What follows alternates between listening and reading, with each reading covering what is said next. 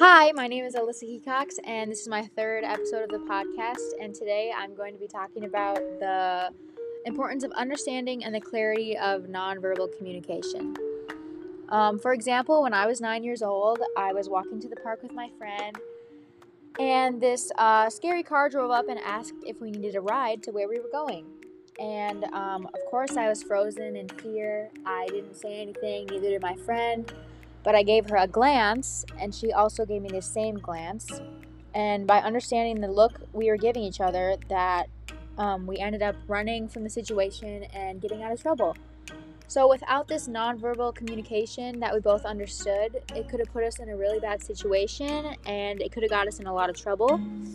So if you understand nonverbal communication, it can really, honestly, it can save your life. And it can get you out of really tough situations, or it can even